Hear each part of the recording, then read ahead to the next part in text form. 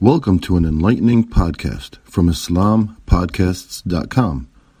We encourage our listeners to please comment and let us know how we can grow in our knowledge to better serve our community. Please remind your family and friends to also visit IslamPodcasts.com for engaging discussions on current events, Islamic guidance, Quran, tafsir, seerah, and much more. وأنزلنا إليك الكتاب بالحق مصدقا لما بين يديه من الكتاب ومهيمنا عليه فاحكم بينهم بما أنزل الله ولا تتبع أهواءهم عما جاءك من الحق. اے پیغمبر، ہم نے تم پر سچی کتاب نازل کی ہے جو اپنی سی پہلی کتابوں کی تصدیق کرتی ہے اور ان سب پر نگہبان ہے، تو جو حکم اللہ نے نازل فرمایا ہے اس کے مطابق ان کے درمیان فیصلہ کرنا، اور حق جو تمہارے پاس آ چکا ہے اس کو چھوڑ کر ان کی خواہشوں کی پیروی نہ کرنا۔ اعوذ باللہ من الشیطان الرجیم، بسم اللہ الرحمن الرحیم، الحمدللہ رب العالمین والصلاة والسلام علی رسولہ الکریم۔ السلام علیکم ورحمۃ اللہ وبرکاتہ۔ معزز سامعین، انٹلیکچوئل اسلام کی اس ہنگامی آن لائن کانفرنس میں آپ لوگوں کو خوش آمدید کہتے ہیں۔ ہنگامی اس لیے کہ آج جو انتہائی اہم ایشو اس کانفرنس کا موضوع ہے وہ میرے لیے، آپ کے لیے اور پوری مسلم امت کے لیے کسی ایمرجنسی سے کم نہیں ہے، یعنی فلسطین اور مسجد الاقصی کا ایشو۔ ناظرین، 7 اکتوبر 2023 کو طوفان الاقصی کی صورت میں اقصی کے ہیروز مجاہدین نے اسرائیل کے اوپر ایک بے باک حملہ کیا، اور اس حملے کی صورت میں جہاں ایک طرف پوری امت مسلمہ کے حوصلے بلند ہو گئے، پوری امت مسلمہ نے جشن منایا، وہیں پر دوسری طرف یہودی وجود، اس کی قابلیت اور اس کی طاقت کا جو ایک دیو ہمارے سامنے بنایا گیا تھا وہ ٹکڑے ٹکڑے ہو گیا، اور اس کی کمزوری ہماری آنکھوں کے سامنے عیاں ہو گئی۔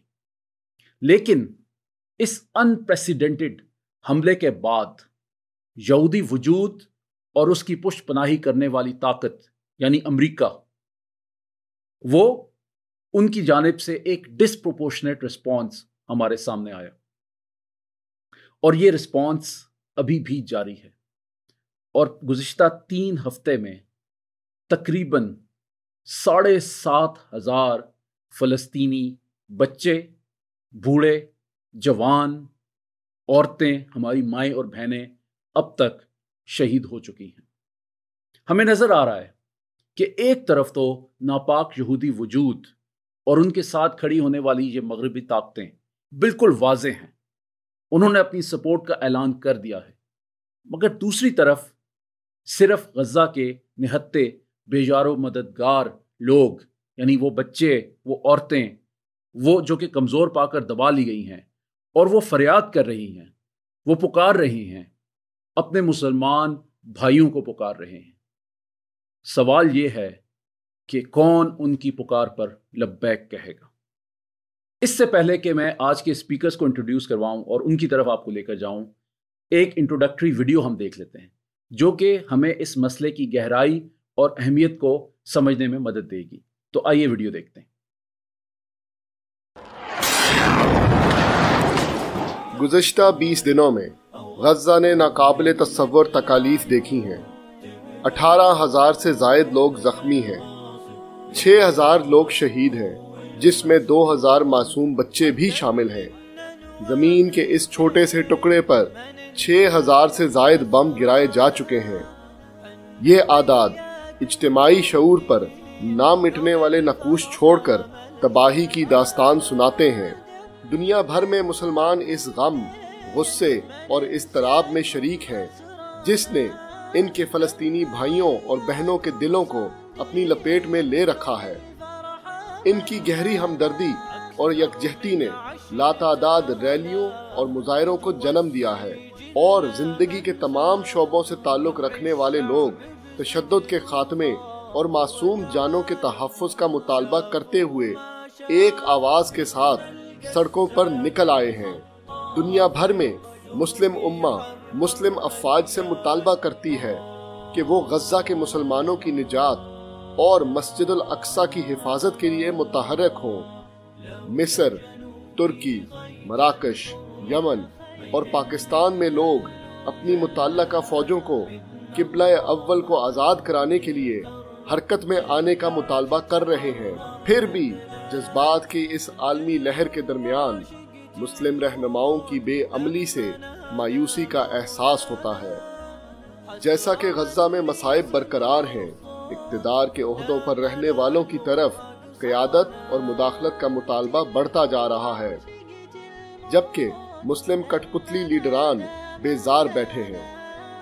کچھ رہنما دو ریاستی حل کے امکان پر بات کرتے ہیں، لیکن امت مسلمہ کا خیال ہے کہ یہ نقطہ نظر اسرائیل کے وجود کو قانونی حیثیت دینے کا ایک طریقہ ہے۔ وہ اسے غداری کی ایک شکل سمجھتے ہیں۔ ان کے نزدیک قبلہ اول کے قبضے پر یہ ایک سمجھوتا ہے۔ اس مسئلے کا حل صرف مسلمانوں کی فوجوں کو مسجد الاقصی کی طرف متحرک کرنے میں مضمر ہے۔ اس کے علاوہ کوئی اور حل صرف ایک ڈھکوسلا ہے۔ اللہ سبحانہ ہوا تعالیٰ نے قرآن مجید میں ارشاد فرمایا، وَمَا لَكُمْ لَا تُقَاتِلُونَ فِي سَبِيلِ اللَّهِ وَالْمُسْتَضْعَفِينَ مِنَ الرِّجَالِ وَالنِّسَاءِ وَالْوِلْدَانِ الَّذِينَ يَقُولُونَ رَبَّنَا أَخْرِجْنَا مِنْ هَذِهِ الْقَرْيَةِ الظَّالِمِ أَهْلُهَا وَاجْعَل لَّنَا مِن لَّدُنكَ وَلِيًّا وَاجْعَل لَّنَا مِن لَّدُنكَ نَصِيرًا۔ اور تمہیں کیا ہو گیا ہے کہ تم اللہ کی راہ میں اور ان مظلوم مردوں، عورتوں اور بچوں کے لیے نہیں لڑتے جو کہتے ہیں کہ اے ہمارے رب، ہمیں ظالموں کے اس شہر سے نکال دے، ہمارے لیے اپنے پاس سے کوئی کارساز بنا اور اپنے پاس سے ہمارے لیے مددگار بنا۔ جی ناظرین، تو ویڈیو آپ نے دیکھی۔ آج اس کانفرنس میں مجھے جوائن کیا ہے 3 معزز مہمانوں نے جو کہ مختلف پہلوؤں سے اس مسئلے پر بات کریں گے۔ ہمیں جوائن کیا ہے ڈاکٹر اکمل نے، جو ہم سے بات کریں گے اس حوالے سے کہ دراصل یہودی وجود کی پشت پر کھڑی طاقتوں کو پہچاننا چاہیے۔ یہ امریکہ ہے جو کہ کھلم کھلا اسرائیل کی حمایت کر رہا ہے، اس کے رول کو سمجھائیں گے یہ ہمیں۔ السلام علیکم ڈاکٹر صاحب۔ وعلیکم السلام۔ پھر ہمارے ساتھ ہیں پشاور سے آپ کے جانے پہچانے عمران یوسف زئی۔ عمران ہم سے یہودی وجود کی جو سو کالڈ انوینسیبلٹی ہے اور اس کی اصل حقیقت پر سے پردہ ہٹائیں گے انشاءاللہ۔ السلام علیکم عمران۔ جی وعلیکم السلام۔ اور آخر میں اسلام آباد سے ہمیں جوائن کیا ہے حماد ڈار نے۔ حماد اس کانفرنس کی آخری سپیچ کریں گے جس میں وہ فلسطین اور غزہ کے لوگوں کی پکار اور اللہ سبحانہ و تعالیٰ کی کتاب یعنی قرآن کی پکار مسلم امت اور اس کی افواج تک پہنچائیں گے۔ السلام علیکم حماد۔ وعلیکم السلام۔ سب سے پہلے ڈاکٹر اکمل کو دعوت دیتا ہوں کہ وہ اپنے خیالات کا اظہار کریں۔ جی ڈاکٹر صاحب۔ شکریہ جنید۔ اعوذ باللہ من الشیطان الرجیم، بسم اللہ الرحمن الرحیم، الحمد للہ رب العالمین والصلاة والسلام علی رسولہ الکریم، اما بعد۔ میرے مخاطب وہ ارباب اقتدار ہیں، احباب اختیار ہیں جو زندہ دل رکھتے ہیں، وہ دل رکھتے ہیں جو قرآن کی آیات پڑھتے ہوئے لرز جاتے ہیں، وہ دل رکھتے ہیں جب اسلام کے احکام کو معطل پائیں پریشان ہوتے ہیں، ان پر شاک گزرتا ہے، قرآن کی آیات پڑھتے ہوئے ان کے رونگٹے کھڑے ہو جاتے ہیں۔ میرے مخاطب وہ لوگ ہیں جو کہ اس وقت مسلمانوں کی حالت پر پریشان ہیں۔ مسلمان کا خون پانی سے زیادہ سستا، پانی سے زیادہ آسانی کے ساتھ بہہ رہا ہے، وہ غزہ کی بات ہو، کشمیر کی بات ہو، برما کی بات ہو، مگر پیش وقت ہمارے سامنے غزہ کا مسئلہ ہے۔ ایک ایک دن میں ہم 700 جنازے اٹھا رہے ہیں۔ مسلمان کا خون انتہائی سستا ہو چکا۔ جنگیں تو مرد کرتے ہیں، مگر یہاں پر ہماری عورتیں اور ہمارے بچوں پر جنگ مسلط کر دی گئی ہے۔ تو کیا زندہ دل رکھنے والوں کے لیے پریشان کن بات نہیں ہے کہ وہ اس بات پر سوچیں اور اس پر توجہ دیں؟ ہمارے سامنے ایک مخصوص قسم کی شکل کھینچی، ایک صورت کھینچی جاتی ہے اور کہا جاتا ہے عالمی برادری، ہمیں کہا جاتا ہے عالمی قوانین، ہمیں کہا جاتا ہے کہ ہم نے انٹرنیشنل کمیونٹی کے ساتھ لے کر چلنا ہے۔ یہ سارے کے سارے ڈکوسلے، یہ سارے کے سارے جملے، یہ سارے کے سارے نعرے، دراصل یہ لوگ اپنی بزدلی کو، یہ لوگ اپنی حب دنیا کو، یہ لوگ اپنی غلامی کو چھپانے کے لیے استعمال کرتے ہیں۔ کون سی عالمی برادری؟ امریکہ، وہ امریکہ جس کے میزائل اسرائیل استعمال کر رہا ہے غزہ میں مسلمانوں کے گھروں کو مسمار کرنے کے لیے، وہ امریکہ جس کے F-16 جہاز استعمال کیے جا رہے ہیں ہمارے بیوی بچوں، عورتوں، بہنوں، بوڑھوں، بزرگوں کو شہید کرنے کے لیے، وہ امریکہ جس نے اپنے 2 بحری بیڑے بھیجے ہوئے ہیں اس خطے کے اندر۔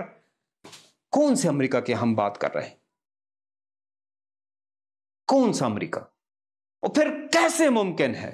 یہ کون سے لوگ ہیں؟ یہ کیسا دل رکھتے ہیں جو کہ اسی امریکہ کے سرکاری اہلکاروں کو، سیکرٹری آف اسٹیٹ کو اپنے دارالحکومتوں کے اندر ویلکم کرتے ہیں، ان کے ساتھ بیٹھ کر خوش گپیاں کرتے ہیں، ان کے ساتھ بیٹھ کر کھانا پینا کرتے ہیں؟ وہی جن کے ہاتھ خون سے ہمارے رنگے ہوئے رس رہا ہے، ان کے منہ سے نکلتا ہوا نظر آ رہا ہے، ان کے ساتھ ہم بیٹھ سکتے ہیں، بیٹھتے ہیں۔ ہمارے فارن منسٹرز ہیں، ہمارے حکمران ہیں جو کہ ان کے ساتھ بیٹھ کر، امریکہ کے ساتھ بیٹھ کر۔ کون سا امریکہ؟ وہ امریکہ جس نے اپنے فوجی افسران، وہ فوجی افسران جو یہ دعویٰ رکھتے ہیں کہ وہ مسلمان شہروں کے اندر جا کے مسلمانوں کو قتل کر سکتے ہیں، اسرائیل کی مدد کے لیے، تربیت کے لیے، بتانے کے لیے، پلان کرنے کے لیے بھیجا۔ وہ فوجی افسران جو افغانستان کے اندر مسلمانوں کو قتل کرنے میں ایفیشنٹ ہو چکے ہیں، اس امریکہ کی ہم بات کر رہے ہیں۔ وہ امریکہ جس کے افسران عراق میں، فلوجہ میں، مختلف شہروں کے اندر مسلمانوں کا قتل عام کرنے کے اندر انتہائی ایفیشنٹ ہو چکے ہیں، ان افسران کو اسرائیل کی مدد کے لیے بھیجا، ان کو کہ وہ غزہ میں کس طریقے سے ایک مسلمان شہر کے اندر کس طریقے سے داخل ہوں گے، کس طریقے سے وہاں پر سیویلینز کا قتل عام کریں گے، کس طریقے سے وہاں سے عورتوں بچوں کو قتل کریں گے۔ ہم کس امریکہ سے انصاف کی دہائی، کس امریکہ سے جو ہے تو کسی بھی طریقے سے اس بات کی توقع رکھتے ہیں کہ وہ کوئی بھلائی کی بات کرے؟ کون سی عالمی برادری؟ عالمی برادری کے جب لفظ استعمال کیا جاتا ہے تو مطلب تو وہی 5 سیکیورٹی کاؤنسل کے پرمننٹ ممبران ہیں نا، تو 5 میں سے 2 تو چائنا، رشیا ہیں، باقی رہ گئے 3 فرانس، امریکہ، برطانیہ۔ امریکہ کی حالت تو آپ نے دیکھ لی ہے کہ وہ تو اس حد تک، اس گہرائی میں اتنی گندگی میں گر چکے ہیں کہ فلسطین کا جھنڈا اٹھانے کو بھی ٹیررزم گردان رہے۔ فرانس، آپ فرانس سے انصاف کی توقع کرتے ہیں، آپ فرانس سے بھلائی کی توقع کرتے ہیں جس نے مسلمان خواتین کے اوپر جلباب پر پابندی لگا دی، جس نے اپنی سرکاری املاک کے اوپر رسول اللہ صلی اللہ علیہ وسلم کی شان میں گستاخی کرنے والے خاکے اویزاں کر دیے سرکاری حکم نامے کے تحت۔ اس فرانس سے ہم کسی بھلائی کی توقع کرتے ہیں؟ یہی فرانس تھا نا جب 1960s میں الجزائر میں ہونے والی آزادی کی تحریک کے مجاہدین کے خلاف اپنی افواج کو متحرک کیا تھا، تو یہ ہماری عورتیں تھیں نا، ہمارے بچے تھے نا جسے شہید کیے تھے۔ 10 لاکھ بندہ الجزائر کی آزادی کی جنگ میں فرانس کی فوج نے شہید کیا تھا، 10 لاکھ بندہ۔ آج ہم ان سے اس بات کی توقع کریں گے کہ وہ ہمارے خون کے اوپر حرکت میں آئیں گے، ہمارے خون کے اوپر ان کو افسوس ہوگا، ہمارے خون کے اوپر ان لوگوں کو کچھ کرنے کی جستجو یا کچھ کرنے کی کاوش پیدا ہوگی؟ ہرگز نہیں۔ رہی بات برطانیہ کی، کیا ہم نے ان کا کردار ہندوستان میں نہیں دیکھا کیا ہم نے ان کا کردار کینیا میں، ایجپٹ میں، نائجر میں نہیں دیکھا؟ ہندوستان میں فیمن آف بنگال 1943، 50 لاکھ بندہ بھوک سے بلک بلک کر مرا، صرف اس وجہ سے چرچل کے ایک یونی لیٹرل فیصلے کی بنیاد پر کہ اس نے کہا کہ برما کی بارڈروں سے غلہ اور اجناس اور خوردنی اشیاء کو دور کر دینا۔ مین میڈ ڈیزاسٹر تھا، 50 لاکھ بچہ، عورتیں، بزرگ بلک بلک کر مر گئے، 50 لاکھ بندہ۔ اور چرچل کو جب اس بات پہ کہا گیا کہ یار انسان ہے، تو اس کا آگے سے بیان تھا یہ بیسٹلی بینگز ہیں، beastly and they breed like rabbits. ترجمہ بھی نہیں کرنا چاہتا۔ ہم ان سے بھلائی کی توقع کرتے ہیں؟ ہرگز نہیں۔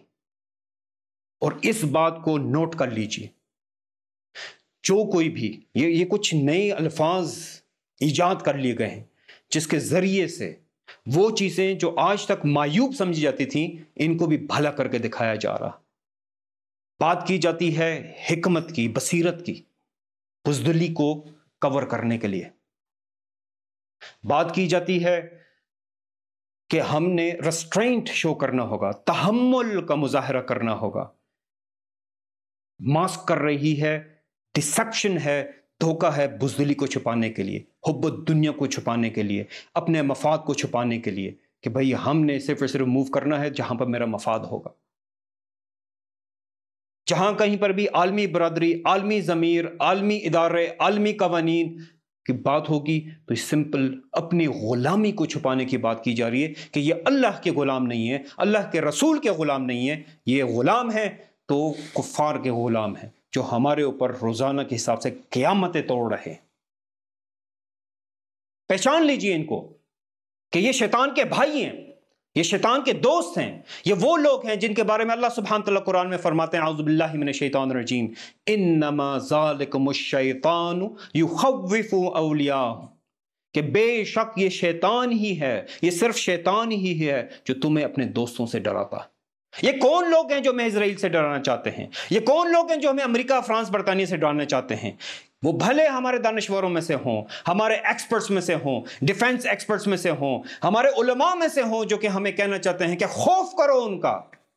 شیطان کے بھائی ہیں، شیطان کے دوست ہیں، اور اللہ سبحانہ تعالیٰ ہمیں حکم دیتا ہے وَلَا تَخَافُوهُمْ، ان سے نہیں ڈرو، ان خافونی صرف اللہ سے ڈرنا ہے، ان کنتم مومنین کا اگر تم ایمان رکھنے والے ہو۔ ہمیں تو حکم دیا گیا ہے کہ ان شیطان کے بھائیوں سے آگاہ رہنا ہے، اویئر رہنا ہے، ان سے بچ کے رہنا ہے کہ یہ ہمیں بار بار کہنے کی کوشش کرتے ہیں ہندوستان کی اقتصاد بہت اوپر چلی گئی ہے، اسرائیل کی ٹیکنالوجی بہت اوپر ہے، اسرائیل کی فوج ایسی ہے، ڈرو اس بات سے، ڈرو اس بات سے، ڈرو اس سے، ڈرو اس سے۔ یہ سارے شیطان کے بھائی ہیں۔ جہاں کہیں پہ بھی اس بات کو نوٹ کر لیجئے، یہ ایک بٹن ہونا چاہیے ہمارے دماغ میں، جیسے ہی کوئی کہے کہ ڈرو اس بات سے، پہچان جائے یہ شیطان کے دوست ہیں، یہ شیطان کے بھائی ہیں جو کہ ہمیں ڈرانا چاہتے ہیں اپنے سے۔ ہمیں اس بات کو پہچاننا ہوگا آج کہ ہمارے اوپر یہ تمام کے تمام سانحات، ایک سانحہ ختم نہیں ہوتا دوسرا سانحہ شروع ہو جاتا۔ ہماری نہ عزت محفوظ ہے، نہ جان محفوظ ہے، نہ مال محفوظ ہے۔ ایک کے بعد ایک سانحہ آ رہا ہے، اور اس کی صرف اور صرف ایک ہی وجہ ہے کہ ہم اپنے وسائل، اپنے ریسورسز، اپنی اسٹرینتھس، اپنا ہنر اور اپنے مین پاور کو اس کے لیے ہم موبلائز نہیں کر سکتے۔ کس چیز نے روکا ہوا ہے؟ انٹرنیشنل آرڈر، یہ مین میڈ باؤنڈریز، یہ نیشن سٹیٹس، یہ جو قومی باؤنڈریز ہیں، حدود ہیں، قومی سرحدیں ہیں جس نے روکا ہوا ہے۔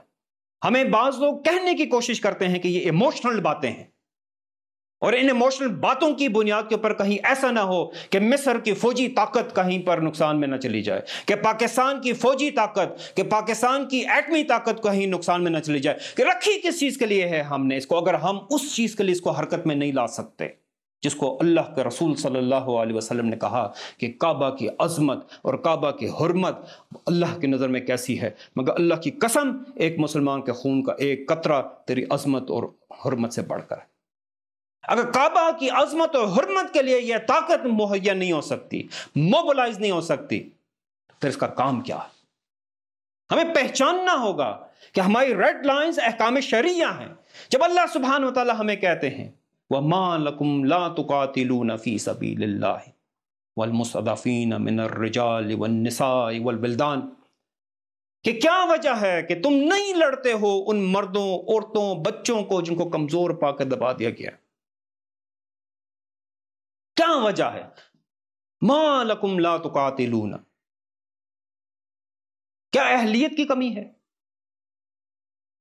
اللہ سبحانہ وتعالی ہمیں فرماتے ہیں انفروا خفافا وثقالا وجاہدوا باموالکم وانفسکم فی سبیل اللہ. اللہ تعالیٰ کہہ رہے ہیں کہ بھئی نکلو، ہلکے ہو بھاری. ہلکا کیا تھا؟ غزوہ بدر میں صحابہ کرام نکلے، ساتھ میں لڑنے کے لیے کچھ بھی نہیں تھا. شکایت کی، اللہ کے رسول صلی اللہ علیہ وسلم نے چھڑی پکڑا دی، اس سے لڑو. یہ تھا خفافہ.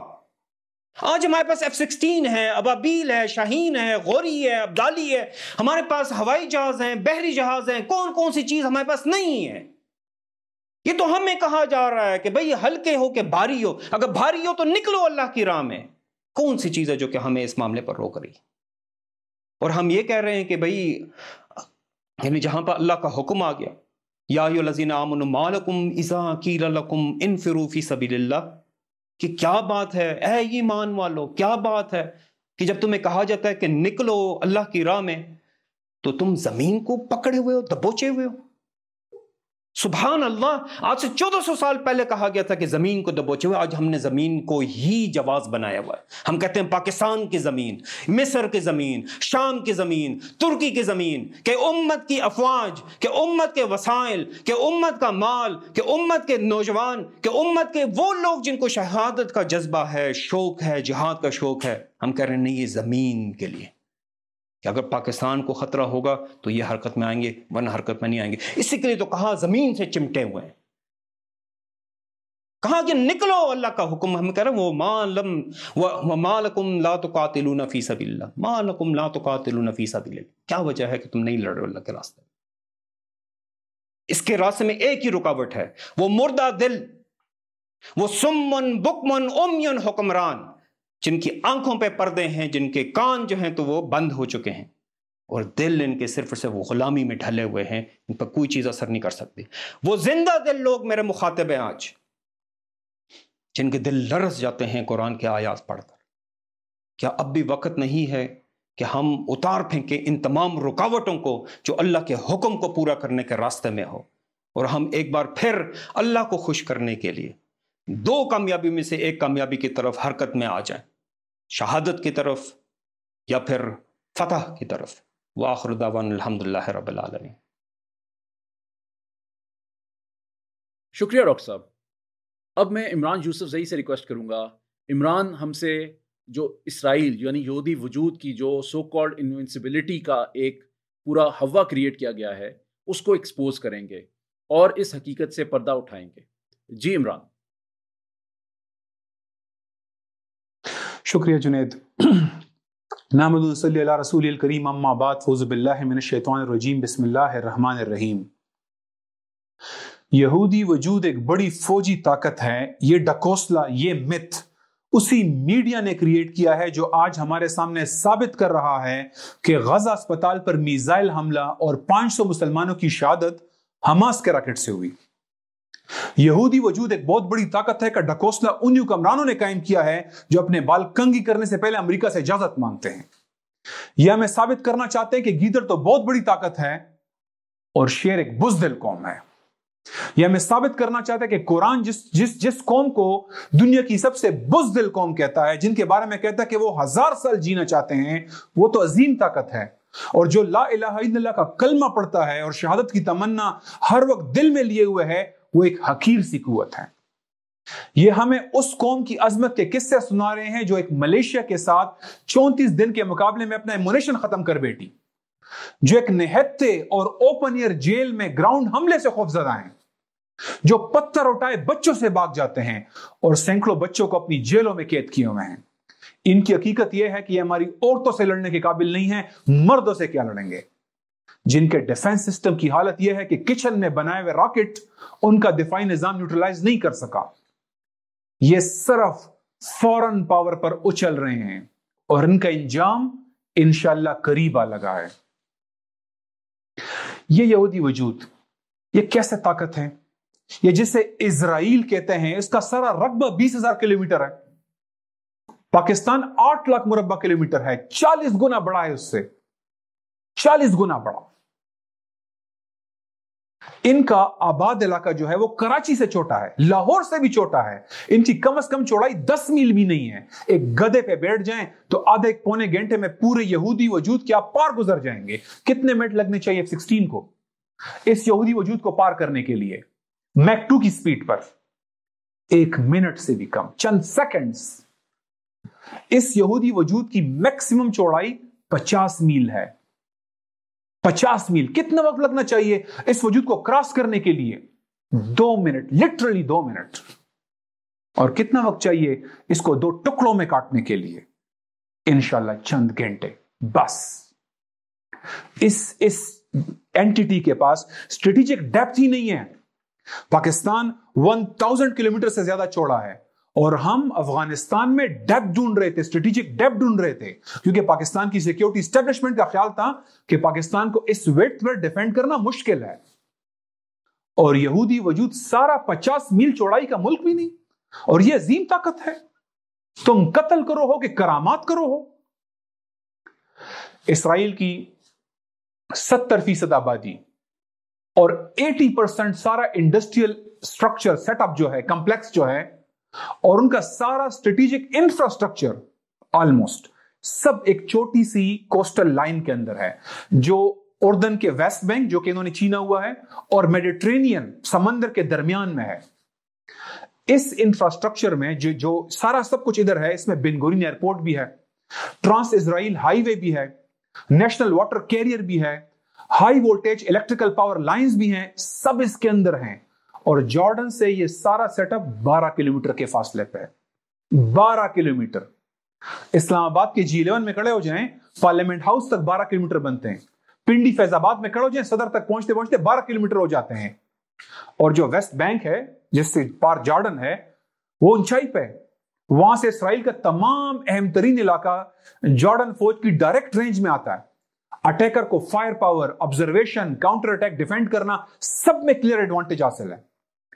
ये यहूदी वजूद दावा करता है कि हमारे बॉर्डर डिफेंसिबल नहीं है, इसलिए हम जमीन हड़प कर रहे हैं, और ये हुक्मरान हमें कह रहे हैं वो बहुत ताकतवर है। बाय द वे, मैं अभी आपको जॉर्डन, इजिप्ट, सीरिया, टर्की या पाकिस्तान की बात नहीं कर रहा। मैं आपको सिर्फ एक मिलिशिया हिजबुल्लाह की बात कर रहा हूं, जिसके पास 40,000 ट्रेंड अफराद हैं, उनके पास 2.5 लाख प्रिसीजन रॉकेट हैं, उनके पास ड्रोन्स हैं, एंटीशिप मिसाइल हैं। सिर्फ लेबनान में हिजबुल्लाह जहां स्टेशन है, वहां से हैफा और तल अवीव 30 और 60 किलोमीटर के अंदर है। और हिजबुल्लाह के पास 400 किलोमीटर तक फायर करने वाले मिसाइल हैं, जिन पर आप इजिली 500 केजी और 1 टन वारहेड लोड कर सकते हैं। वहां से 100 मिसाइल फायर हों, और इजराइल का आयरन डोम आधे मिसाइल गिरा भी दे, क्योंकि उसकी 55 to 60% एक्यूरेसी है, आधे गिरा दे, आधे हिट हो जाएं, यहूदी वजूद की कमर टूट जाएगी। हिजबुल्लाह को अपने मिसाइलों को कमजोर करना पड़ रहा है, 50-70 किलोमीटर पर करना पड़ रहा है, क्योंकि इसराइल बहुत छोटा है। यह है हकीकत इस यहूदी वजूद की। इस जंग के दौरान जो भी चल रही है, इसराइली मिनिस्टर ने कहा कि हम हिजबुल्लाह पर प्रीएम्प्टिव स्ट्राइक्स करते हैं, तो मिलिट्री ने उसे ओवर रूल कर दिया कि हमारी औकात नहीं है, ये सिर्फ निहत्ते लोगों को मारने के लिए बहादुर हैं। यहूदी वजूद की कैपेसिटी है कि हिजबुल्लाह का ड्रोन 10 साल पहले इनके न्यूक्लियर इंस्टॉलेशन डेमूना के ऊपर गुजर गया, ये डिटेक्ट भी नहीं कर पाए। 10 साल पहले की बात कर रहा हूं। आज कहां कैपेसिटी होगी वो भी डिस्कस नहीं करते। और हमें किस ताकत से डराते हैं? वो ताकत जब हमास के चंद लोग वहां पे गए, चंद नौजवान गए, तो सैकड़ों फौजी और 4 जर्नलों को यरगमाल बनाकर ले आए। ये है वो ताकत कि चंद नौजवान फौजियों को यरगमाल बना ले। इससे में डराया जाता है। यहूदी वजूद की सारी फौज 1.5 लाख के बुज़दिल अफराद पर मबनी है, और ये गजा के छोटे शहर पर हमला करने के लिए पूरे शहर को मस्मार करना पड़ता है इनको। اس کے بغیر زمینی حملہ نہیں کر سکتے. انہوں نے 3 لاکھ ریزرو بلائے جس سے یہودی وجود کے بزنس بند ہو رہے ہیں. 15 to 17% لیبر فورس ختم ہو گئی ہے.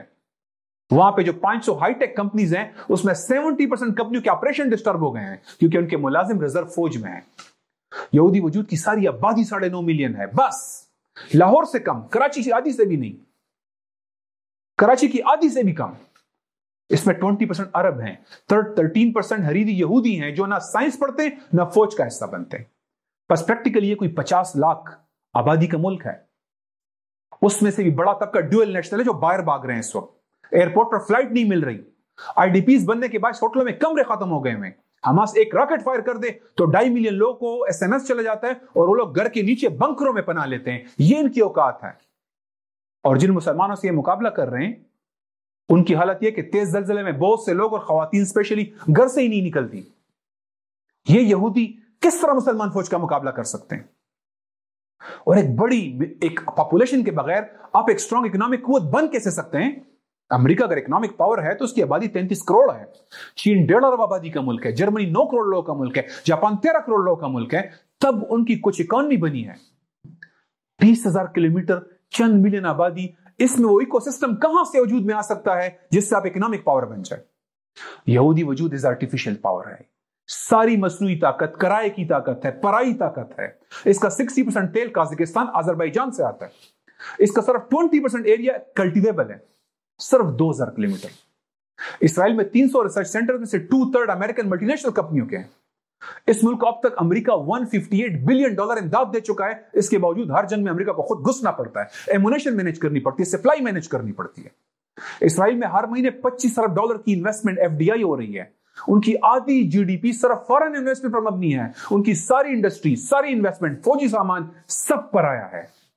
یہ امریکی امداد کے بغیر چل ہی نہیں سکتے. اگر یہ بڑی طاقت ہوتی تو امریکہ سے امداد مانگتا. ابھی اس جنگ میں امریکہ نے $14 بلین کی فوجی سپورٹ کا اعلان کیا. یہ صرف امریکہ کی ایک چوکی ہے اور امریکہ کے بغیر چند ماہ یا چند دن بھی, چوڑے چند گھنٹے بھی نہیں چل سکتے. ان کا پورا انڈسٹریل بیس چند راکٹس کی مار ہے.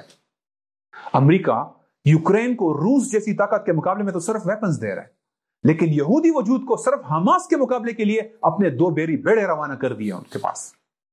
یہ ہے نام نہاد اسرائیل کی اوقات, یہ ہے ان کی حیثیت, یہ ہے ان کی بہادری, یہ ہے ان کی مردانگی. اتخشونہم, ڈرتے ہو تم ان سے؟ فاللہ حق ان تخشوہم ان کنتم مومنین. اللہ زیادہ حقدار ہے اس بات ہے کہ تم اس سے ڈرو اگر تم مومن ہو. دنیا کی بڑی طاقتوں نے فضائی برتری میں بہت انویسٹ کیا ہے, لیکن یہ زمینی کنٹرول رکھنے میں فیل ثابت ہوئے ہیں. ہم روس کو دیکھ چکے ہیں افغانستان میں, امریکہ کو دیکھ چکے ہیں عراق میں, افغانستان میں, اور یہودی وجود کو ہم غزہ میں دیکھ چکے ہیں. ان کے artificial intelligence based rocket proof tank بھی 2 دن قبل پہلے حملے میں اڑا دیے گئے تھے. اور یہ جس ایئر فورس کو یہ طاقت سمجھتے ہیں یہ ان کی کمزوری ہے, کیونکہ چند ایئرپورٹ رن میں اڑا دیں یہ سیٹنگ ڈک بن جائیں گے آپ کے. پاکستان کا ابابیل میزائل سسٹم کے لیے معمولی سا کام ہے اور انشاءاللہ اس کا وقت قریب آ چکا ہے. اس یہودی وجود کو تمام سپلائی میڈیٹرینین سے ہوتی ہے. کیوں ہوتی ہے؟ ٹرکش نیوی اور ایئر فورسز کو اجازت دیتے ہیں اس بات کی. اگر میڈیٹرینین کا لنک توڑ دیا جائے, یہ پتھروں کے پیچھے چھپ کر اینزائٹی, ڈپریشن اور پینک اٹیک سے سمجھنا شروع کر دیں گے کہ پتھر اور درخت ہمارے بارے میں مسلمانوں کو بتا رہے ہیں, جس طرح حدیث میں بتایا گیا ہے. یہ یہودی وجود اس لیے موجود ہے کہ اردن کا شاہ عبداللہ اس کا محافظ ہے اور ویسٹ بینک سے ایک گولی اس کی طرف چلنے کی اجازت نہیں دیتا. یہ اس لیے موجود ہے کہ مصر کے حکمران انور سادات, حسنی مبارک اور آج کا فرعون جنرل سیسی نے اسرائیل کی حفاظت کا ٹیکہ لیا ہوا ہے. یہ اس لیے ہے کہ بشار الاسد گولان کی پہاڑیوں سے اس وجود پر ایک راکٹ پھینکنے کی اجازت نہیں دیتا. یہ اس لیے موجود ہے کہ حزب اللہ صرف منہ کے جعلی حملے کرتی ہے تاکہ اپنے کیڈرز کو مطمئن کر سکے. یہ اس لیے موجود ہے کہ ایران صرف زبانی بیانات سے آگے نہیں بڑھتا. یہ اس لیے موجود ہے کہ پاکستان کے حکمران عرب حکمرانوں کے ساتھ مل کر مسجد اقصی کے سوداگر بنے ہوئے ہیں اور کینسر زدہ, پپوندی زدہ مذمتوں سے آگے نہیں بڑھتے. لیکن جب امریکی جنگ کی باری آئے تو سعودی فوجیں یمن پہنچ جاتی ہیں, ترکی فوجیں شام پہنچ جاتی ہیں, مصر کی فوجیں وادی سینہ چلی جاتی ہیں, پاکستانی فوجیں فاٹا میں آپریشن کے لیے بھیج دی جاتی ہیں. اس وقت نہ معیشت ہوتی ہے نہ ہمارے کوئی اور بڑے امپورٹنٹ پرابلمز ہوتے ہیں. یہ یہودی وجود صرف عرب اور مسلمان حکمرانوں کی پرچائی ہے, ان کا شیڈو ہے. جب یہ رولر ختم ہو جائیں گے, یہ سارا مصنوعی وجود, آرٹیفیشل باڈی, یہ بھی ختم ہو جائے گی. اس کے پاس, اس یہودی وجود کے پاس 309 فائٹرز ہیں, 142 جنگی جہاز ہیں, 450 कुछ सबमरीन, कुछ वारशिप्स हैं, और ये सब अमेरिका ने दिया हुआ है। पाकिस्तान के पास 453 हैं, तुर्की के पास 1000 से ऊपर है, मिस्र के पास 1000 से ऊपर है, तुर्की के पास 250 सिर्फ F-16 है, मिस्र इससे भी आगे है। मिस्र के पास 20 हवाई अड्डे हैं, F-16 मैन्युफैक्चरिंग फैसिलिटीज है वहां पे, 2 हेलीकॉप्टर कैरियर्स हैं, सैकड़ों F-16, फ्रेंच राफेल, सुखोई मिग्स मौजूद है उसके पास। जो यहूदी वजूद के पास जो अमेरिकी जहाज है ना, वही मिस्र और तुर्की के पास भी हैं, उनसे ज्यादा हैं, 3 गुना ज्यादा हैं एक मुल्क के पास। ये मुल्क चंद घंटों में यहूदी वजूद का सफायसी से मिटा सकते हैं। जॉर्डन और पाकिस्तान के लिए चंद घंटों, चंद दिनों से बढ़कर नहीं है। हम इजीली उनके ऊपर नो फ्लाई जोन एस्टैब्लिश करवा सकते हैं। पाकिस्तान के बैलिस्टिक क्रूज मिसाइलों का इस्तेमाल तो बहुत दूर की बात है। ये यहूदी वजूद 15th लार्जेस्ट पावर है, पाकिस्तान 7th है, सिर्फ मिलिट्री और असले की बेस पे, और हम ईमान से लड़ते हैं, हम ईमान से लड़ते हैं। तो यहूदी मुसलमानों से कैसे ज्यादा मजबूत हो सकते हैं? जितने शहर हैं उनके पास, हमारे पास इतनी आर्मीज हैं, इनकी जितनी आबादी नहीं है उससे ज्यादा हमारे पास रिजर्व आर्मी है। तो हकीकत यह है कि इस मामूली से वजूद का खात्मा किसी एक मुल्क की फौज भी नहीं चाहिए, 2 डिवीजन फौज भी काफी है। और जब एक बार मुस्लिम फौज यहूदी वजूद के इलाके में दाखिल होगी तो फिर अमेरिका भी इसे नहीं बचा सकता, क्योंकि ना ये अमेरिका की रेड लाइन है, ना उसका कोई क्रिटिकल इंटरेस्ट है। अमेरिका पहले ही फैसले कर चुका है कि वो मुस्लिम दुनिया में जमीनी फौज के साथ दोबारा दाखिल नहीं होगा, क्योंकि वो आज भी अफगानिस्तान और इराक के जख्म चाट रहा है, उसकी मरहम पट्टी कर रहा है। और तब इंशाअल्लाह अल्लाह की वो बशारत पूरी होगी जब अल्लाह ने कुरान में फरमाया, तुम यहूद से लड़ोगे और तुम उन्हें कत्ल करोगे। ये बुज़दिल लोग हमारी सोच से ज्यादा कमजोर हैं, ये हमारे वहम गुमान से ज्यादा मसनूई ताकत है। ये सिर्फ एक अमरीकी अड्डा है जिसे मुसलमानों के कल्ब में पेवस्ता किया गया है, जिसको चारों जानब से मुसलमानों ने घेरा हुआ है। अगर मुसलमानों के हुक्मरान इसको डिफेंड ना करें तो ये मुस्लिम अवाम के मुकाबले में भी नहीं खड़े हो सकते। अरब अरब अरब थूक दें तो ये वजूद डूब जाए। अगर मिस्र या जॉर्डन या सीरिया या लेबनान बॉर्डर खोल लें तो ये वजूद ओवरवेल्म हो जाएगा। ये 7 दहाइयों से दोहराए गए झूठ पर खड़े आए वजूद कि ये बहुत ताकतवर है। ये झूठ तराशा है हमारे कमरानों ने दजल से और फरेब से, अपने मीडिया की मदद से। वकुल जाल हक वज़हकल बातिल इन्नल बातिल कान ज़हूका, कह दो हक आ गया है और बातिल मिट गया है, और बेशक बातिल मिटने के लिए है। ये चांस है, ये अपॉर्चुनिटी है मुस्लिम आर्मीज के पास कि वो पहुंचे मस्जिद अक्सा और वहां तकबीरात के साथ दाखिल और वहां नमाज अदा करें और यहूदी वजूद को खत्म करके रख दें। वाखिर दावाना अल्हम्दुलिल्लाहि रब्बिल आलमीन, सदक़ल्लाहुल अज़ीम। बहुत शुक्रिया इमरान। आखिर में हमाद हमसे बात करेंगे फ़लस्तीन और गज़ा के लोगों की पुकार, जो कि वो इस वक्त पूरी मुस्लिम उम्मत के सामने रख रहे हैं, और अल्लाह सुब्हानहू तआला की तरफ से जो कुरान की सूरत में हम तक जो पैगाम पहुंचा है वो पूरी मुस्लिम उम्मत और अफवाज तक पहुंचाएंगे। जी हमाद। शुक्रिया जुनैद साहब। अल्हम्दुलिल्लाहि रब्बिल आलमीन वल आक़िबतु लिल मुत्तक़ीन, अस्सलातु वस्सलामु अला रसूलिहिल करीम। क़ाला अल्लाहु तआला फ़ी क़ुरानिहिल करीम वला तनाज़अू फ़तफ़शिलू वतज़हब रिहुकुम, सदक़ल्लाहुल अज़ीम। जुनैद साहब, आपने आज जो ये प्रोग्राम मुनक़्क़द किया है, इसके तवस्सुत से मैं अपने तमाम सुनने वालों के लिए आज गज़ा, फ़लस्तीन और मस्जिद अक्सा पे बात करने से पहले माजी का एक वाक़या ज़िक्र करना चाहता हूँ। और ये वाक़या मैं इस वजह से जिक्र करना चाहता हूँ ताकि हम सब लोग अपने जहन में इस बात को जहन नशीन कर लें, पुख्ता कर लें कि जो गज़ा में हो रहा है इस वक्त मुसलमानों के साथ, जो वहाँ पर नस्ल कुशी और कत्लेआम किया जा रहा है, ये ना तो कोई पहला वाक़या है और ना ये आखिरी वाक़या है। ये इससे पहले भी हुआ, ये इसके बाद भी होगा, और ये तब तक होता रहेगा जब तक कि हम इन काफिरों को इनकी ज़बान में जवाब नहीं दे देते। मैं आपको आज से 27 साल पहले लेकर जाता हूँ, 1995, जब सर्बिया की फौजों ने बोस्निया के मुसलमानों पर हमला कर दिया और वहां पर कत्लेआम शुरू किया। यही बराए नाम आलमी बरादरी, बराए नाम आलमी ताकतें, यही अक़वाम मुत्तहिदा, यही सिक्योरिटी काउंसिल, कुछ नहीं किया इन्होंने, सिर्फ बयानात जारी किए। और फिर बाद में सर्बिया की फौजों को काफिरों की मदद के लिए पीस कीपिंग फोर्सेस को भेजा गया। मुसलमानों में ऐलान किया गया कि फलाने मकाम के ऊपर सारे लोग पहुंच जाएं, जो मुसलमान पनाह लेना चाहते हैं वो उस मकाम पर चले जाएं। उस मकाम को एक महफूज मकाम डिक्लेयर किया गया और यह कहा गया कि वहां पर सर्बिया की फौजें दाखिल नहीं हो सकेंगी। तमाम मुसलमान वहां पर पहुंचे, यह ऐलान किया गया कि मर्द एक अलग मकाम पर चले जाएं और औरतें और बच्चे दूसरे मकाम पर चले जाएं। जिन मर्दों ने तावन नहीं किया उनको जबरदस्ती उस मकाम पर पहुंचाया गया। उसके बाद इन्हीं पीस कीपिंग फोर्सेज ने, अक़वाम मुत्तहिदा ने, सिक्योरिटी काउंसिल ने मुनाफ़क़त की आला तरीन मिसाल कायम की اور سربیا کی فوجوں کو اجازت دی کہ وہ وہاں پر جا کر مسلمانوں کے ساتھ جو سلوک کرنا چاہتے ہیں کر دیں، ہم نے آپ کے لیے تمام مسلمانوں کو ایک علاقے میں اکٹھا کر دیا۔ سربیا کی فوجیں داخل ہوئیں، پیس کیپنگ فورسز وہاں سے چلی گئیں اور وہاں پر مسلمانوں کو گولیوں اور بمبوں سے بھون کر رکھ دیا۔ اتنی لاشیں بچھا دی گئیں کہ وہاں پر زمین کھود کے دفناتے دفناتے زمین ختم ہو گئی، لاشیں ختم نہیں ہوئی۔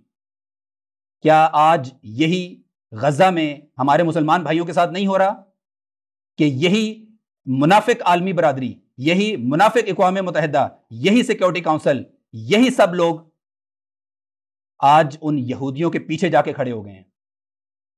مسلمان اس حالت تک کیسے پہنچ گئے کہ جس کافر کا دل کرتا ہے وہ اٹھ کر مسلمانوں کو مارنا شروع کر دیتا ہے؟ مسلمان اس حالت تک کیسے پہنچ گئے کہ کافر ممالک مسلمان ملک پر حملہ کرنے کے لیے ایک دوسرے کو ایسے دعوت دیتے ہیں جیسے کہ کوئی کھانا کھانے کی دعوت دی جا رہی ہے؟ یہ حالت کیسے ہو گئی؟ انسانیت کے لیے نکالی گئی بہترین امت کی یہ حالت کیسے ہو گئی؟ خیبر فتح کرنے والی امت کی یہ حالت کیسے ہو گئی؟ کیسر اور کسرا کے تاجوں کو پاؤں سے ٹھوکر مارنے والے امت کی یہ حالت کیسے ہو گئی؟ کیا اس بارے میں کوئی بات کرے گا؟ اور میرا سوال تو یہ ہے کہ آج سے 27 سال پہلے جب اسی طرح کا واقعہ رونما ہو رہا تھا تو اس وقت بھی ہمارے حکمران خاموش تھے، اس وقت بھی ہماری افواج متحرک نہیں ہوتی تھی، اور اس وقت بھی مسلمانوں کی طرف سے خاموشی اختیار کی گئی۔ کیا آج بھی ہم وہی خاموشی اختیار کریں گے؟ کفار آج بھی اپنی تاریخ دہراتے ہوئے وہی عمل کر رہے ہیں، ہمارے حکمران وہی تاریخ دہراتے ہوئے وہی عمل کر رہے ہیں، ہماری افواج آج بھی متحرک نہیں ہیں۔ کیا آج ہم بھی خاموشی اختیار کرنے کا سوچ رہے ہیں؟ یا اس دفعہ ہم نے کہا کہ بس اب ہم یہ خاموشی توڑیں گے، اب ہم یہ خاموشی مزید برداشت نہیں کریں گے، اب ہم اپنی افواج کو بولیں گے کہ وہ متحرک ہوں، ہم اپنے حکمرانوں کا محاسبہ کریں گے کہ وہ متحرک ہوں؟ آئیں ذرا دیکھیں، قرآن سے پوچھتے ہیں۔ قرآن میں اللہ تعالیٰ فرماتا ہے وَلَا تَنَازَعُوا، آپس میں تنازعات کھڑے نہ کرو، بے اتفاقی نہ کرو، فَتَفْشِلُوا، ورنہ تم بزدل ہو جاؤ گے، کم ہمت ہو جاؤ گے، وَتَذْهَبَ رِيحُكُمْ، اور تمہاری ہوا اکھڑ جائے گی۔ یہ پہلی وجہ ہے کہ ہماری ہوا اس دنیا میں اکھڑ چکی ہے، اور کافر جس کا دل کرتا ہے، جہاں دل کرتا ہے، ہمیں بے عزت کرتے ہیں اور ہمیں قتل کرتے ہیں، کیونکہ ہم ایک وحدت میں موجود نہیں ہیں بلکہ قومی ریاستوں میں بٹے ہوئے ہیں۔ اسی طرح اللہ کے نبی صلی اللہ علیہ وآلہ وسلم نے ہمیں بتا دیا تھا کہ یہ قومیں تم پر ٹوٹ پڑیں گی۔ صحابہ کرام رضی اللہ تعالیٰ عنہم اجمعین نے پوچھا کہ کیا وجہ ہوگی؟ تو اللہ کے نبی نے کہا وہن، یعنی دنیا کی محبت اور آخرت کا خوف، یا موت کا خوف، موت جو کہ آخرت کا دروازہ ہے، یعنی اللہ تعالیٰ سے ملاقات کا شوق جو ہے اس سے زیادہ دنیا میں زندہ رہنے کا شوق ہو جائے گا، دنیا کی زندگی حاصل کرنے کا شوق اور رغبت زیادہ ہوگی بجائے کہ اللہ تعالیٰ سے ملاقات کی جائے۔ یہ دوسری بڑی وجہ ہے ہمارے حکمران اور ہماری افواج کہ وہ دنیا کے فائدے، معیشت بہتر کرنے کے لیے، کہیں ہماری معیشت خراب نہ ہو جائے، دنیا کے فائدے کے لیے مسلمانوں کی مدد چھوڑ دی اور آخرت گنوا بیٹھے۔ اسی طرح اللہ کے نبی صلی اللہ علیہ وآلہ وسلم نے فرمایا کہ کوئی قوم جو جہاد چھوڑ دیتی ہے تو اللہ تعالیٰ اس پر عام عذاب بھیج دیتے ہیں۔ یہ تیسری بڑی وجہ ہے کہ ہم دنیا میں ذلیل اور خوار ہو رہے ہیں، کیونکہ مسلمان افواج نے جہاد کرنا چھوڑ دیا ہے۔ اسی طرح ہمیں اپنی تاریخ میں بھی جھانکنا چاہیے، ہمیں دیکھنا چاہیے کہ جب ہم ایک اکائی کی صورت میں، وحدت کی صورت میں تھے، جب ہم جہاد سے محبت کرتے تھے اور ہم نے جہاد جاری رکھا ہوا تھا، جب ہم موت کو اس طرح پسند کرتے تھے جس طرح کافر زندگی کو پسند کرتے ہیں، تو اس وقت ہماری کیا حالت تھی؟ جب مدینہ کے بازار میں ایک خاتون کو بے عزت کیا گیا تو مسلمانوں نے بد دعائیں نہیں دی بلکہ فوجی قوت کو متحرک کیا اور اس یہودی قبیلے کو بے دخل کر دیا۔ جب ہندوستان سے ایک خاتون کی آواز آئی، ایک قافلے والوں کی آواز آئی، تو محمد بن قاسم نے بد دعائیں نہیں دیں بلکہ فوجی قوت کو متحرک کیا اور ہند اور سندھ کا علاقہ خلافت میں ضم کر لیا۔ اسی طرح جب کلیسا میں عیسائیوں کے پاس قید ایک خاتون نے وا معتصم کی پکار لگائی تو خلیفہ معتصم باللہ نے بد دعائیں نہیں دیں، فوری طور پر فوجی قوت کو متحرک کیا، خط لکھا، میرے خط پہنچنے سے پہلے میرا خط پہنچتے ہی اگر تم نے خاتون کو آزاد نہ کیا تو 40,000 ابلگ گھوڑوں کا لشکر تمہاری سرحد پر موجود ہوگا۔ تاریخ کے اندر ہم نے اپنے علاقے کھوئے بھی ہیں اور واپس حاصل بھی کیے ہیں۔ سقوط بغداد بھی دیکھا ہے ہم نے، جب خلیفہ کو بھی شہید کر دیا گیا۔ سیف الدین قدس نے اس وقت یہ نعرہ لگایا کہ میں اپنی فوجی قوت کو متحرک کر رہا ہوں، اور پھر تاتاریوں کو نکال باہر پھینکا۔ یہی مسجد اقصی جب اس سے پہلے مقبوضہ ہوئی تو مسلمانوں نے کیا کیا، کس طرح آزاد کرایا اس مسجد اقصی کو؟ صلاح الدین ایوبی نے فوجی قوت کو متحرک کیا تھا۔ اس کے لیے کتنے ہی سال پاپڑ کیوں نہ بیلنے پڑے ہوں، کتنی ہی مشقتوں سے کیوں نہ گزرنا ہو، لیکن صلاح الدین ایوبی نے بالآخر فلسطین کو، مسجد اقصی کو آزاد کروا لیا۔ ہماری افواج میں موجود مخلص افسران کو صلاح الدین ایوبی ماڈل پڑھنا چاہیے۔ ان کو سمجھنا چاہیے کہ کیسے صلاح الدین ایوبی نے امت کو اکٹھا کیا، ایک اکائی میں لے کر آیا، متحد کیا، کیسے مشکلات عبور کی۔ اس کے سامنے بھی یہی رکاوٹیں تھیں جو آج مسلمانوں کے سامنے رکاوٹیں ہیں۔ تو پھر سوال یہ بنتا ہے کہ کیا بیلسٹک میزائل کا کور دیتے ہوئے جو زمینی فوجیں ہیں ان کو تحفظ فراہم کیوں نہیں کیا جا سکتا؟ ایس ایس جی کمانڈوز کو رفح کراسنگ سے داخل کیوں نہیں کیا جا سکتا؟ لبنان کی بیروت پورٹ سے نیویز کے ذریعے سپلائی لائن قائم کیوں نہیں کی جا سکتی؟ اردن کے ذریعے زمینی فوج داخل کیوں نہیں کی جا سکتی؟ آئی ایس آئی کے بہادر سپاہیوں کو سیریا میں مجاہدین کی رہنمائی کے لیے کیوں نہیں بھیجا جا سکتا؟ ہوائی جہازوں کے لیے ترکی کی انجرلک ہوائی اڈے کو استعمال کیوں نہیں کیا جا سکتا؟ ہمیں یہ سب سمجھنا چاہیے۔ اور کیا وجہ ہے، وہ کیا چیز ہے جس نے ہمیں اس سب سے روک رکھا ہے کہ ہم فلسطین کو، ہم قبلہ اول کو، ہم نبی صلی اللہ علیہ وآلہ وسلم کی معراج کی جگہ کو آزاد نہ کروائیں؟ کس چیز نے ہمیں روک کے رکھا ہوا ہے؟ آج مسلمان افواج میں موجود مخلص افسران سے اللہ تعالیٰ قرآن کے ذریعے مخاطب ہیں۔ اللہ تعالیٰ کی اس پکار کا جواب کون دے گا؟ اللہ تعالیٰ قرآن پاک میں آپ سے مخاطب ہوتے ہوئے فرماتے ہیں، اعوذ باللہ من الشیطان الرجیم، بسم اللہ الرحمن الرحیم، یا ایھا الذین آمنوا ما لکم، اے ایمان والو تمہیں کیا ہو گیا ہے، اذا قیل لکم انفروا فی سبیل اللہ، جب تم سے کہا جاتا ہے کہ نکلو، متحرک ہو اللہ کے راستے میں، ثاقلتم الی الارض، تو تم زمین پر بوجھ بن کر بیٹھ جاتے ہو، اردیتم بالحیات الدنیا من الآخرہ، کیا تم دنیا کی زندگی سے راضی ہو آخرت کے مقابلے میں؟ یہ وہی بات ہے جو اللہ کے نبی صلی اللہ علیہ وآلہ وسلم نے وہن کے بارے میں کی کہ دنیا کی محبت زیادہ ہو جائے گی تمہارے اندر۔ یہی بات اللہ تعالیٰ آپ سے پوچھ رہے ہیں کہ کیا آپ کے دل میں دنیا کی محبت زیادہ ہے آخرت کے مقابلے میں؟ فما متاع الحیات الدنیا فی الآخرۃ الا قلیل، تو سن لیں کہ دنیا میں مال و دولت، دنیا کی آرائش، یہ آخرت کے مقابلے میں بہت ہی کم چیز ہے، اور یہ خسارے کا سودا ہے۔ اسی طرح اللہ تعالیٰ آپ سے مخاطب ہیں قرآن میں، اللہ تعالیٰ فرماتے ہیں وَمَا لَكُمْ لَا تُقَاتِلُونَ فِي سَبِيلِ اللَّهِ، آپ کو کیا ہو گیا ہے کہ آپ اللہ کے راستے میں جنگ نہیں کرتے، وَالْمُسْتَضْعَفِينَ مِنَ الرِّجَالِ وَالنِّسَاءِ وَالْوِلْدَانِ، اور وہ کمزور مرد، عورت اور بچے، الَّذِينَ يَقُولُونَ، جو یہ کہتے ہیں، یہ پکارتے ہیں، ربنا اخرجنا من هذه القرية الظالم اهلها، اے ہمارے رب ہمیں اس بستی سے نکال کر لے جا جس کے رہنے والے ظالم ہیں، ظلم کرتے ہیں، واجعل لنا من لدنك وليا واجعل لنا من لدنك نصيرا، اور ہمارے لیے اپنی طرف سے کوئی دوست بھیج اور ہمارے لیے اپنی طرف سے کوئی مدد بھیج۔ اللہ تعالیٰ کا سوال ہے کہ ایسے کمزور لوگوں، مردوں، عورتوں اور بچوں کے لیے مسلمان کیوں متحرک نہیں ہو رہے؟ اس سوال کا جواب ہم نے اللہ تعالیٰ کے حضور دینا ہے۔ اللہ تعالیٰ ہمیں یہ بہت واضح طور پر بتا رہے ہیں کہ اگر ہم یہ نہیں کریں گے تو کیا ہوگا۔ اللہ تعالیٰ فرماتے ہیں وَإِن تَتَوَلَّوْا، اگر تم پیٹ پھیر دو گے، يَسْتَبْدِلْ قَوْمًا غَيْرَكُمْ، تو تمہاری بجائے کسی اور قوم کو اللہ تعالیٰ لے کر آئے گا، ثُمَّ لَا يَكُونُوا أَمْثَالَكُمْ، اور وہ تمہاری طرح نہیں ہوں گے۔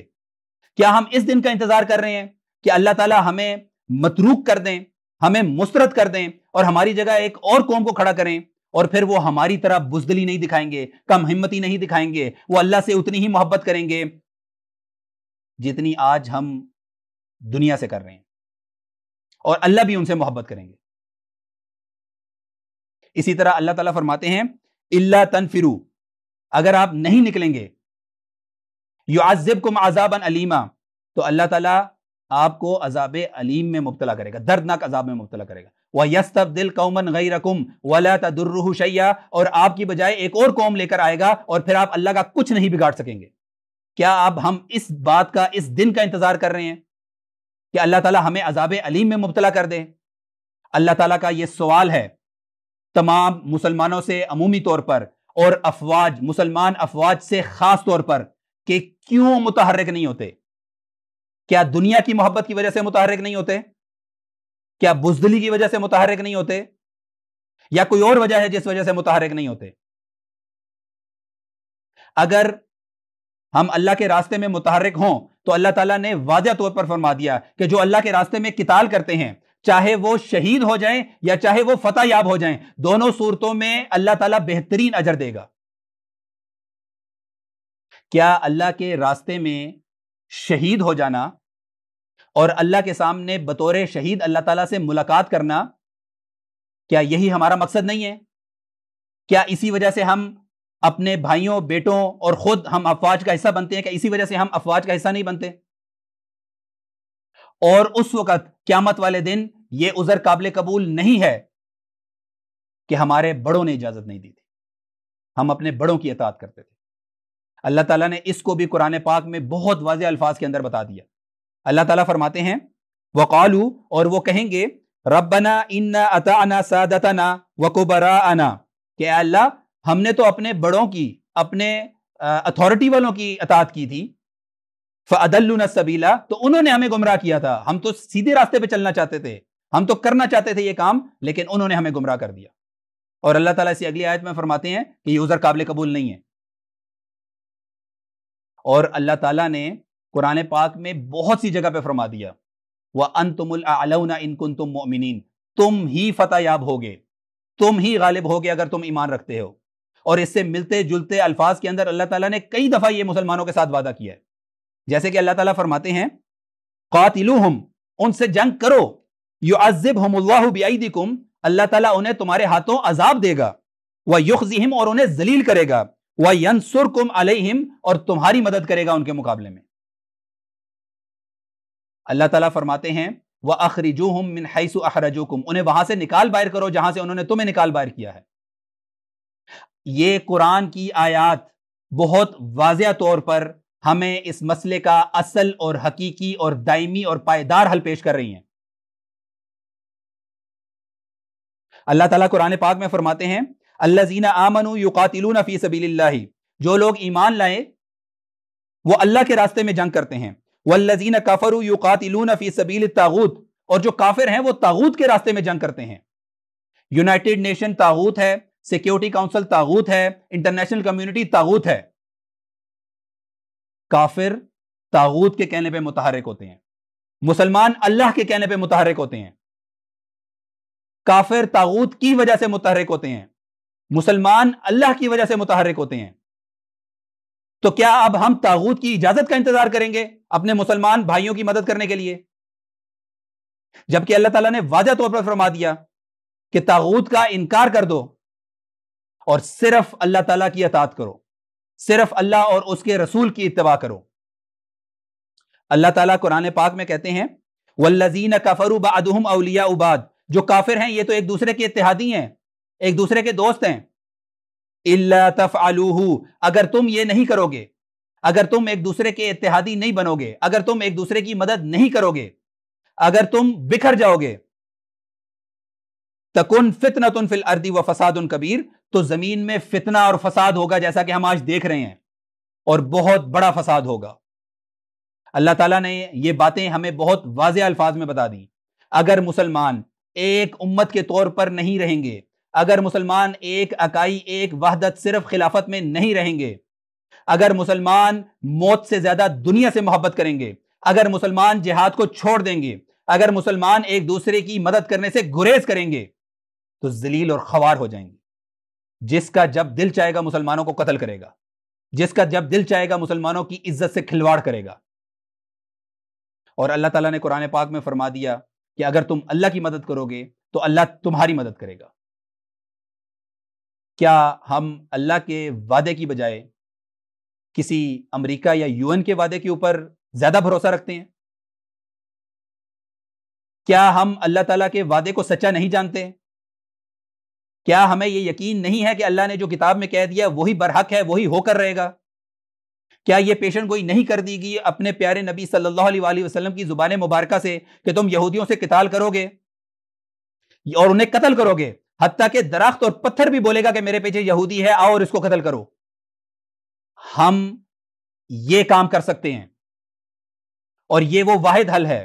کسی طاغوتی طاقت کے پاس جانے کی ضرورت نہیں. اللہ تعالیٰ نے واضح کہہ دیا انکار کریں، یونائٹڈ نیشن سے باہر آئیں، امریکی ایمبیسی بند کریں، کافروں کے ساتھ تعلقات منقطع کریں اور مسلمانوں کی مدد کے لیے افواج فوری طور پر متحرک کریں. یہ اللہ تعالیٰ کا مطالبہ ہے، یہ اسلام کا مطالبہ ہے، یہ اللہ کے رسول صلی اللہ علیہ وآلہ وسلم کا مطالبہ ہے اور یہ عزت کا راستہ ہے. اگر ہم دنیا میں اسلام کو غالب دیکھنا چاہتے ہیں، اگر ہم دنیا میں دوبارہ وہ عزت والا مقام حاصل کرنا چاہتے ہیں، تو ہمیں اسلام کے ان احکامات کے مطابق اپنی افواج کو متحرک کرنا پڑے گا. ہمیں ایک خلافت قائم کرنی پڑے گی، ہمیں ایک وحدت میں جڑنا پڑے گا، ہمیں دوبارہ اقدامی جہاد کی سنت کو زندہ کرنا پڑے گا اور ہمیں وہ کردار دوبارہ نبھانا پڑے گا کہ جب کوئی مسلم یا غیر مسلم دنیا کے کسی کونے سے کسی جگہ سے مظلوم کی پکار آتی تھی تو وقت کا حکمران اپنی فوجی قوت متحرک کر دیتا تھا. جب تک ہم اس حاصل اور حقیقی حل کی طرف نہیں آئیں گے تو جس طرح پہلے سربیا کی فوج نے کیا، جس طرح آج یہودی فوج نے کیا اور جس طرح دیگر ممالک میں امریکہ اور دیگر کافر ریاستوں کی فوجیں گاجر اور مولی کی طرح ہمیں کاٹتی ہیں، یہ آئندہ بھی ہوتا رہے گا اور یہ تب تک ہوتا رہے گا جب تک کہ ہم کافروں کو ان کی زبان میں جواب نہیں دے دیتے. بہت شکریہ حماد. جن جذبات کا اظہار حماد نے کیا ہے، میرے خیال میں اس کے بعد مزید کچھ کہنے کی گنجائش نہیں ہے. صرف یہی کہوں گا کہ اس پیغام کو لے کر جائیں مسلم افواج کے پاس اور ان کو اپنی ذمہ داری کا احساس دلائیں. آخر میں تینوں سپیکرز کا تہہ دل سے شکریہ ادا کرنا چاہتا ہوں کہ آپ لوگ آئے، آپ نے ٹائم نکالا اور اس اہم ایشو پر بات کی. اور اس کے ساتھ ساتھ میں اپنے ناظرین کا بھی شکریہ ادا کرنا چاہتا ہوں کہ جو ہمارے ساتھ جڑے اور اس کانفرنس کا حصہ بنے، اس دعا کے ساتھ کہ اللہ سبحانہ و تعالیٰ اپنی مدد اور نصرت کا معاملہ فرمائے اور فلسطین اور غزہ کے مسلمانوں کی داد رسی اور مدد کے لیے مسلم افواج کو حرکت میں آنے کی جرت اور حوصلہ عطا فرمائے. جزاکم اللہ خیر وآخر الدعوانا ان الحمد للہ رب العالمین. آخر میں جاتے جاتے یہ ویڈیو دیکھ کر جائیے گا جو کہ ابھی آپ کے سامنے پلے ہوگی. بہت شکریہ. السلام علیکم ورحمۃ اللہ وبرکاتہ.